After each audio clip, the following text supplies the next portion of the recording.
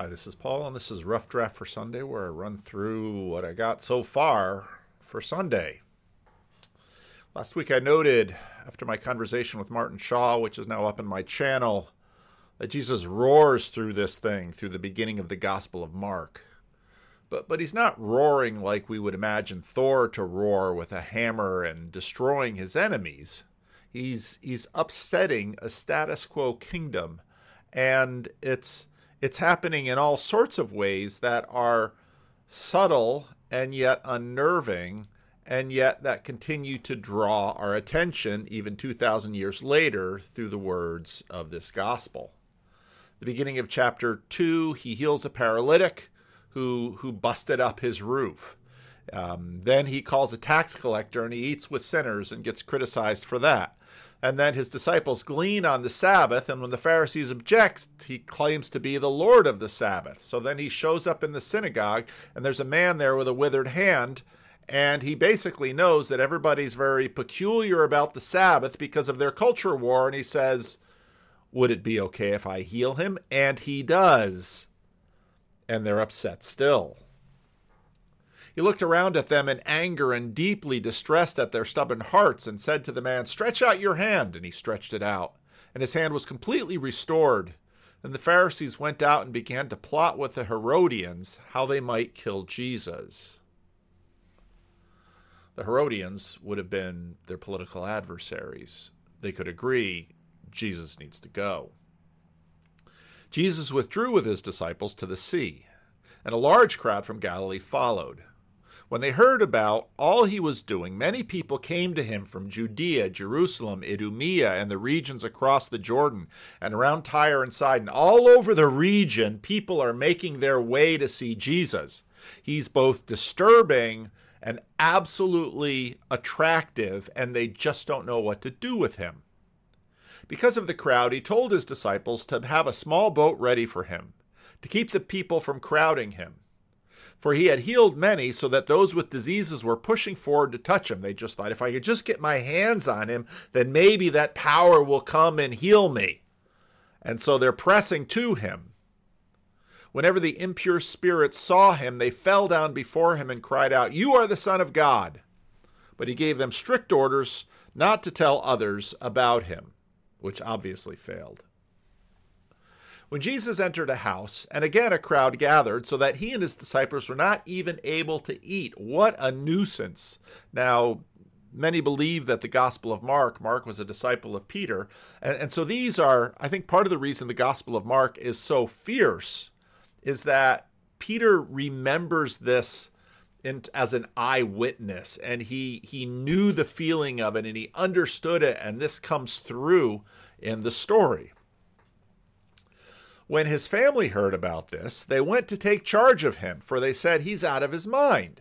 And they just think, this has gotten way, way out of hand. His behavior is just so engaging and disturbing. And they just didn't know what to make of his actions. So we've just got to get this under control.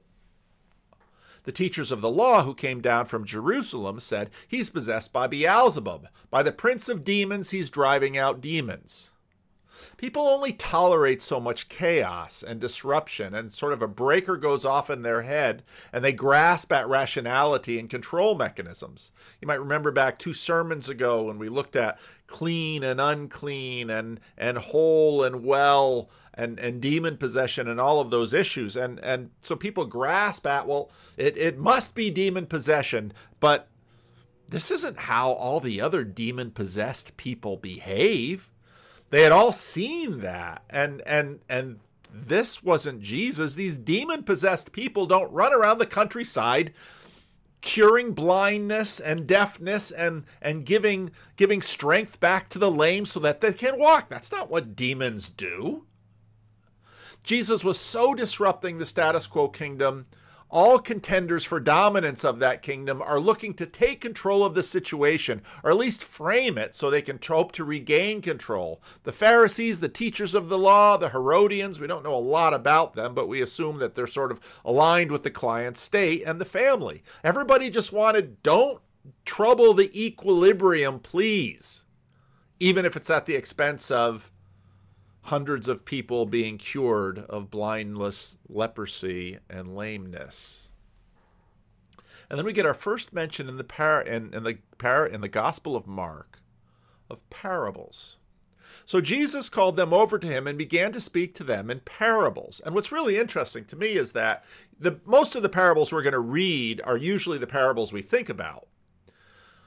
But Jesus calls this a parable, and that's so interesting. How can Satan drive out Satan? If a kingdom is divided against itself, a kingdom cannot stand. If a house is divided against itself, that house cannot stand. And if Satan opposes himself and is divided, he cannot stand. His end has come. Now remember, Jesus had been healing, driving out demons. So the healing and the exorcisms are all part of a package. And Jesus is pointing to that and saying, basically what I just said, demons don't heal people. I do. Demons aren't going around restoring the lives of the lepers. I am. In fact, the demons themselves much go. You think this is Satan's work? This is in no way aligned with Satan's work. In fact, no one can enter a strong man's house without first tying him up. Then he can plunder the strong man's house. And that's what Jesus is doing. He is plundering the status quo kingdom. He has taken Satan by the throat and he's saying, I'm taking all of this back. You have to get away. And he's doing it. And people don't know what to think. Truly, I tell you, people can be forgiven for all their sins and every slander they utter, but whoever blasphemes against the Holy Spirit will never be forgiven. They are guilty of an eternal sin. And now this has caused lots of people consternation. But in the context, well, what Jesus is saying is that this is the work of the Holy Spirit. Don't call it the work of Satan. So, in the next section, Jesus comes home, can't even eat in the house. The family tries, in this section that I just read, the family tries to take control of the situation, fails. Jesus is possessed by the king of the demons. Well, this is wrong. The parable of the kingdom divided cannot stand. This is our first parable.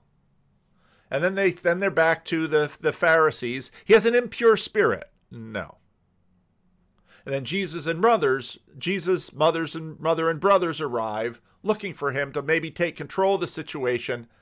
And he says, then he looked at those seated in a circle around him and said, here are my mother and my brothers. Well, what does that mean? It means that something new, we talked about the wineskins last week, something new has arisen. Again, Jesus began to teach by the sea. The crowd that gathered around him was so large that he got into a boat and sat out there on the sea, while all the people were along the shore at the water's edge. Okay, now everybody, everybody can chill and let's talk. Let me talk about what is going on. But remember, he's doing this in parables, and it's like, well, why? And we have all of this dissonance that we saw before. I'm going to heal you, but don't tell anybody. I'm going to heal you. I'm going to free you from demons, but don't tell anybody. Well, what do you mean don't tell anybody? Don't tell anybody, because none of this is rolling out in the way that you think it should. But it is rolling out in the way that it should. Because the kind of change I'm going to bring upon you and upon your land is not what you immediately imagine it should be. So he taught them many things by parables.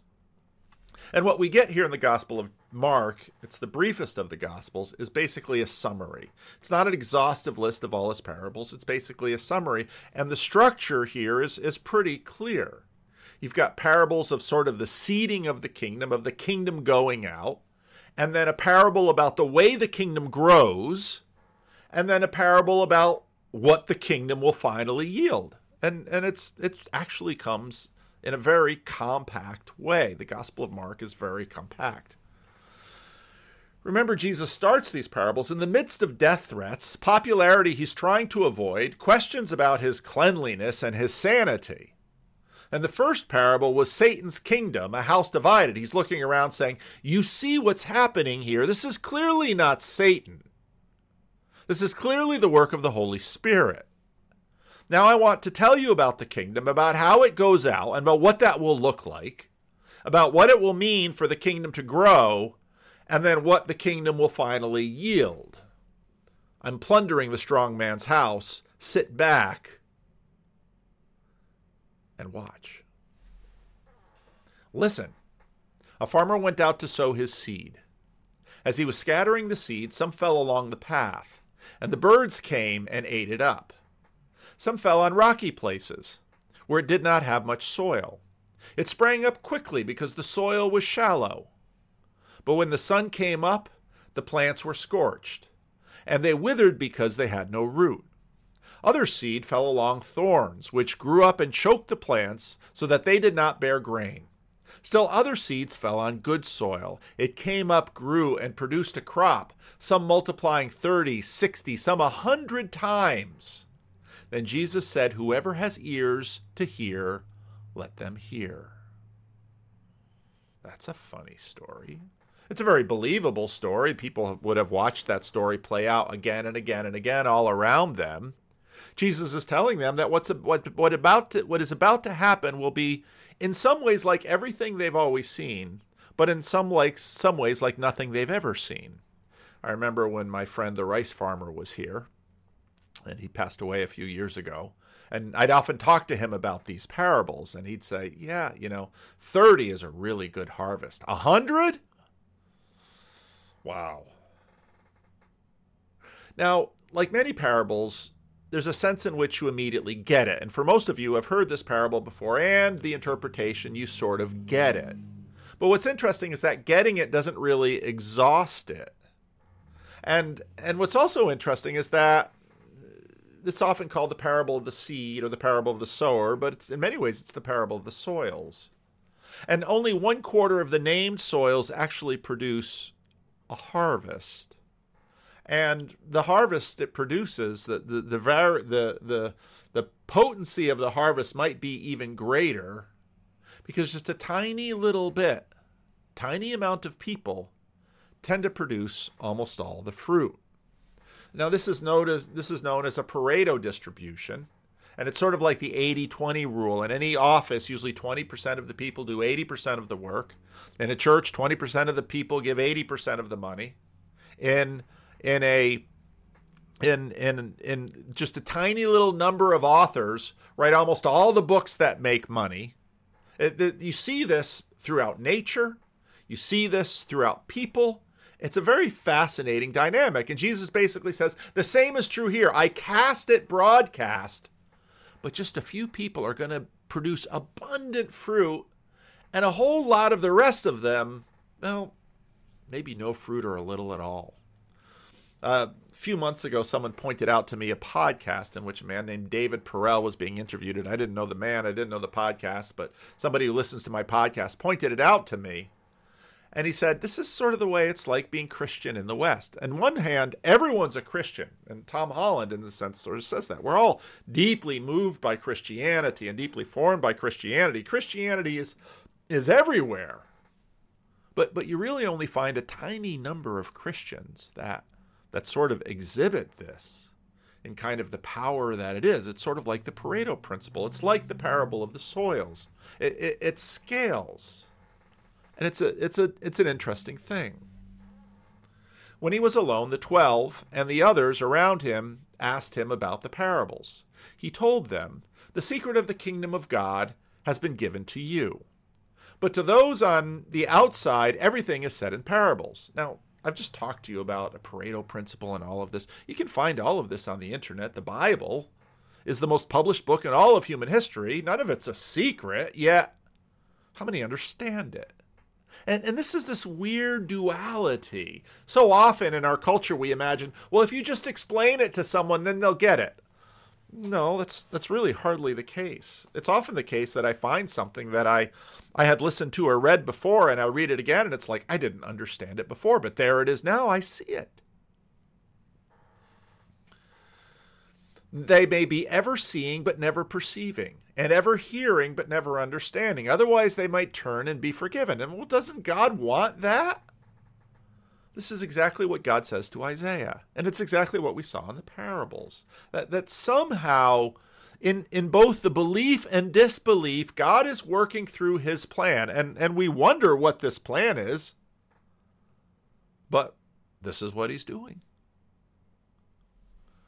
It's a secret, but it's an open secret. It's plain to all, but only a few see and understand. Then Jesus said to them, "Don't you understand this parable? Then how will you understand any parable?" And this is where we see the hapless disciples. The farmer sows the word, the logos, it goes out. Some people are like seed along the path where the logos is sown. As soon as they hear it, Satan comes and takes away the logos that was sown in them. Others, like seed sown on rocky places, hear the word and at once receive it with joy.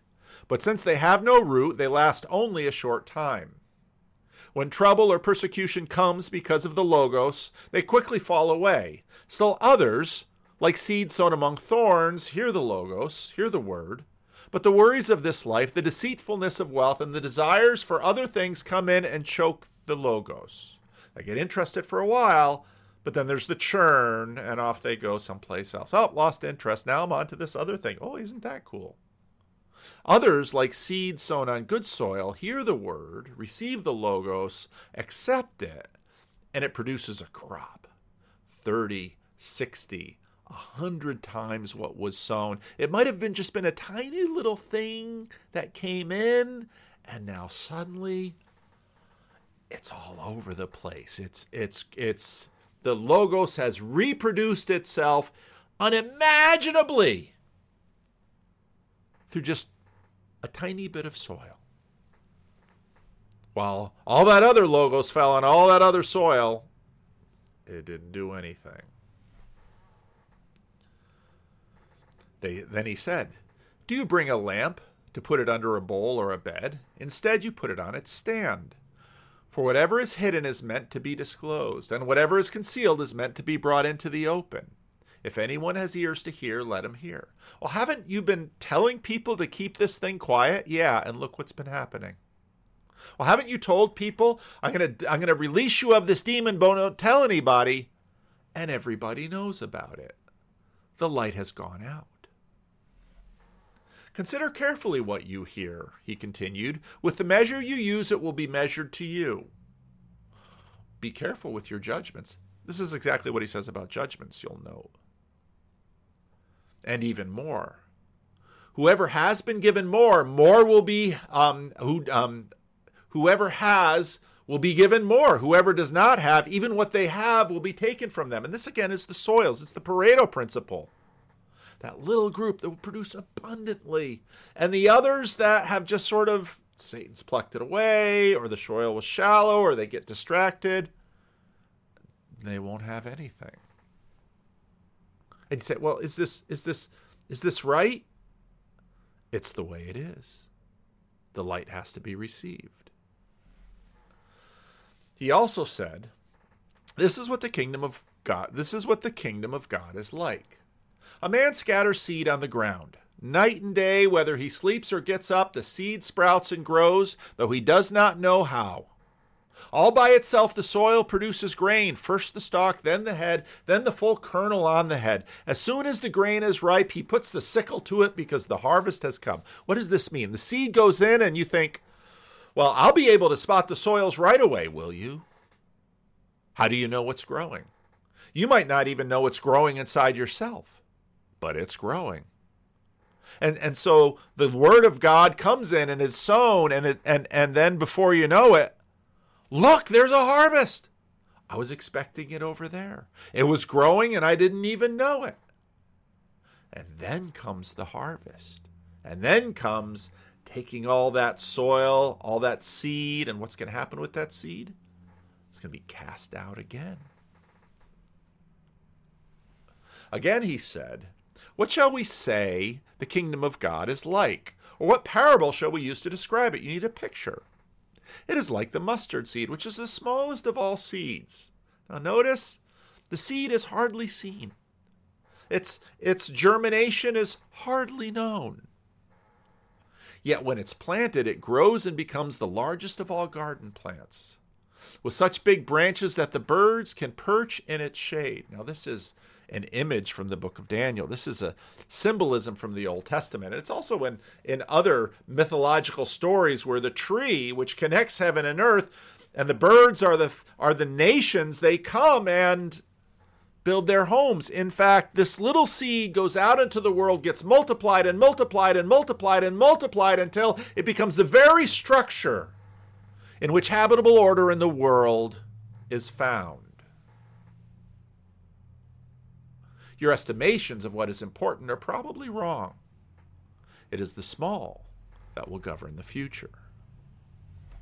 With many similar parables, Jesus spoke the word to them as much as they could understand.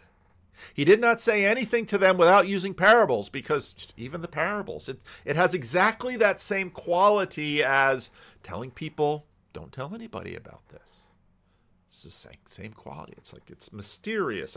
I'm looking for things I can wield. No, that's not how this goes. But when he was alone with his disciples, he explained everything. And yet they were hapless.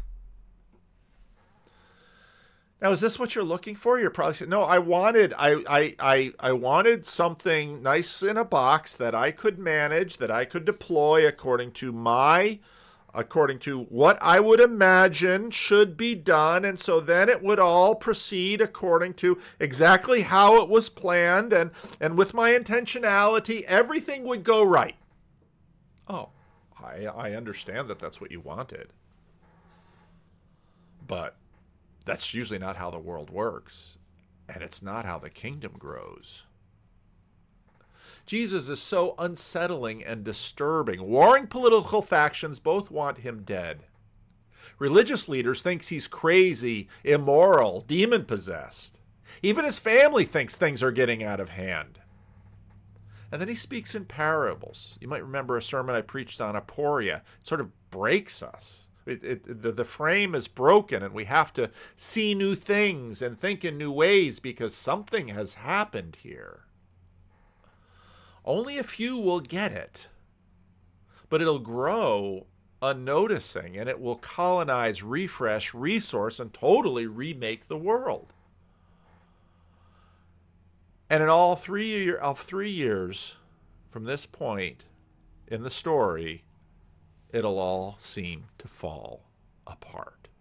But doesn't that fit with everything we've seen so far?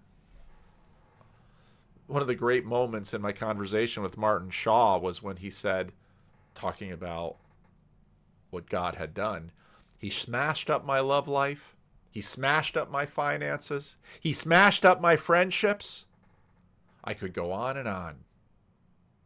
Yet if you ask him, there's no turning back. I've decided to follow Jesus, just like the song says. It would seem 3 years later the political factions would win. The popularity in the crowds, they would abandon him. Oh yeah, remember when he did this? His words would be in the hands of his hapless disciples. What are they going to do with it? The Spirit would come, and he's worshipped by billions today. And I'd argue his influence is wider still.